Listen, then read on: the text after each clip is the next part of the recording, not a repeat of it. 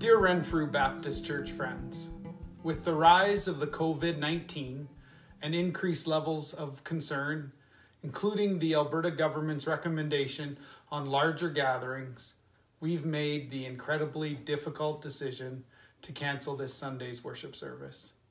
This move is from a place of caution and our desire to do our part in reducing the speed of the spread of the virus in our communities. We have to remember, at times like this, the church is a people, not a place. It's a people on mission, defined not by fear or anxiety, but hope and opportunity to be salt and light in this world. Let's make a difference by showing that the church is not just Sunday morning thing, but a people called to help in times of crisis. This might involve interacting and encouraging those who may be quarantined or who have chosen to stay at home because they are in a high-risk category.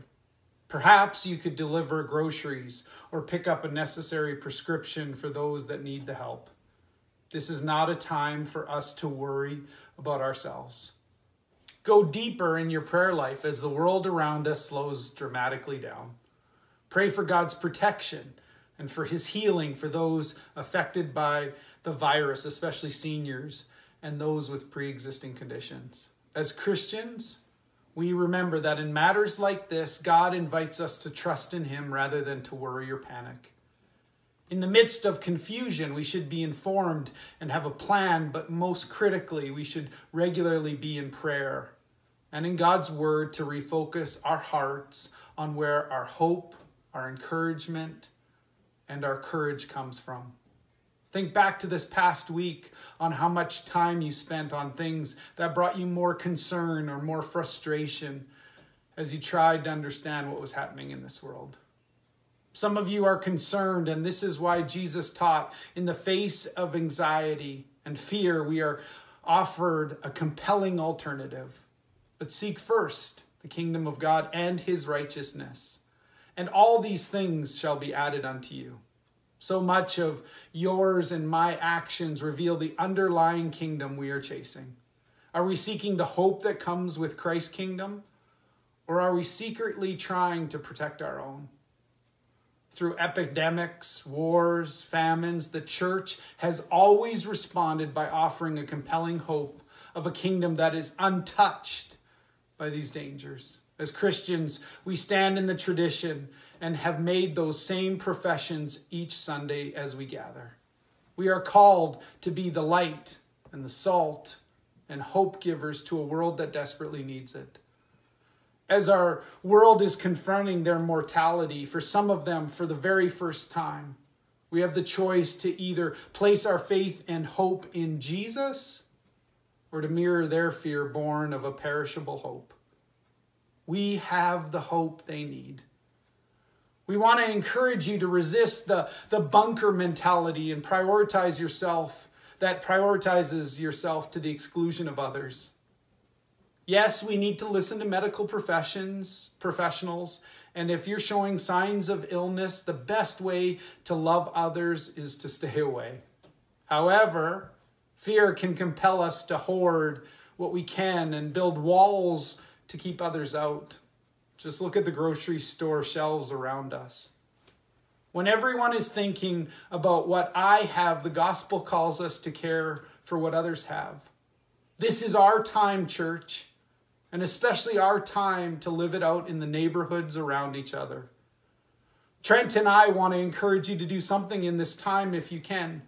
We want you to meet in small clusters or groups in your homes. Maybe pull your entire family unit together and be the church together. As a family, plan your gathering time, sing together, read scripture together, share with one another, and pray for each other. The church does not cease to exist on Sunday because the doors did not open up. If you're looking for an idea on how to meet, we encourage you with this format that is used in a 3x3 group. A 3/3 group is one that divides their time together into 3 parts.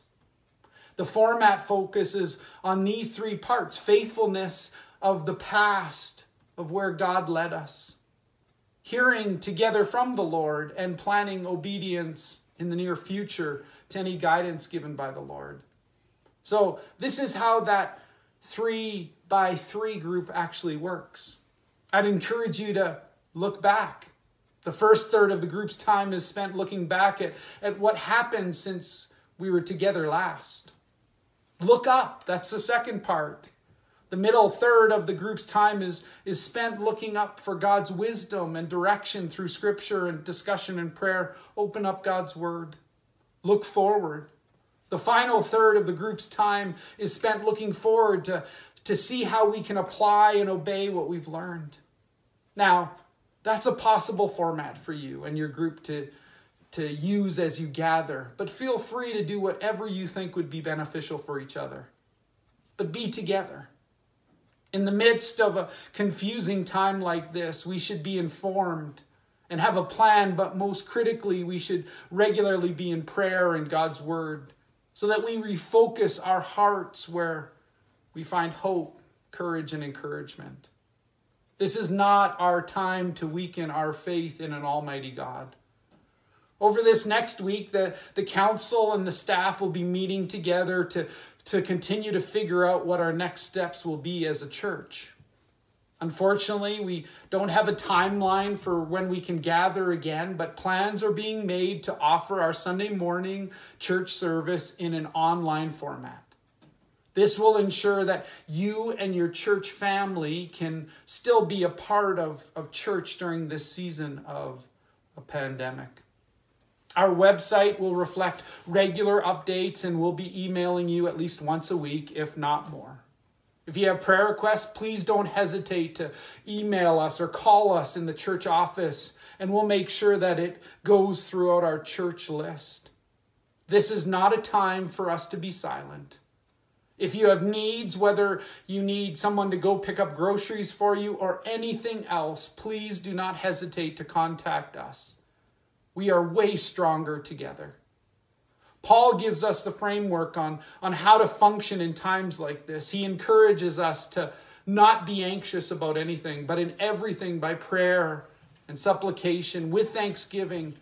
Let our requests be made known to God, and the peace of God, which surpasses all understanding, will guard our hearts and minds in Christ Jesus. That's from Philippians chapter 4. Psalm 16:8 through 11 says this: I know the Lord is always with me. I will not be shaken, for he is right beside me. No wonder my heart is glad. I rejoice. My body rests in safety. For you will not leave my soul among the dead or allow your Holy One to rot in the grave. You will show me the way of life. You will grant me the joy of your presence and the pleasures of living with you forever. And then David penned these words in Psalm 62, verse 6. Truly, he, God, is my rock and my salvation. He is my fortress.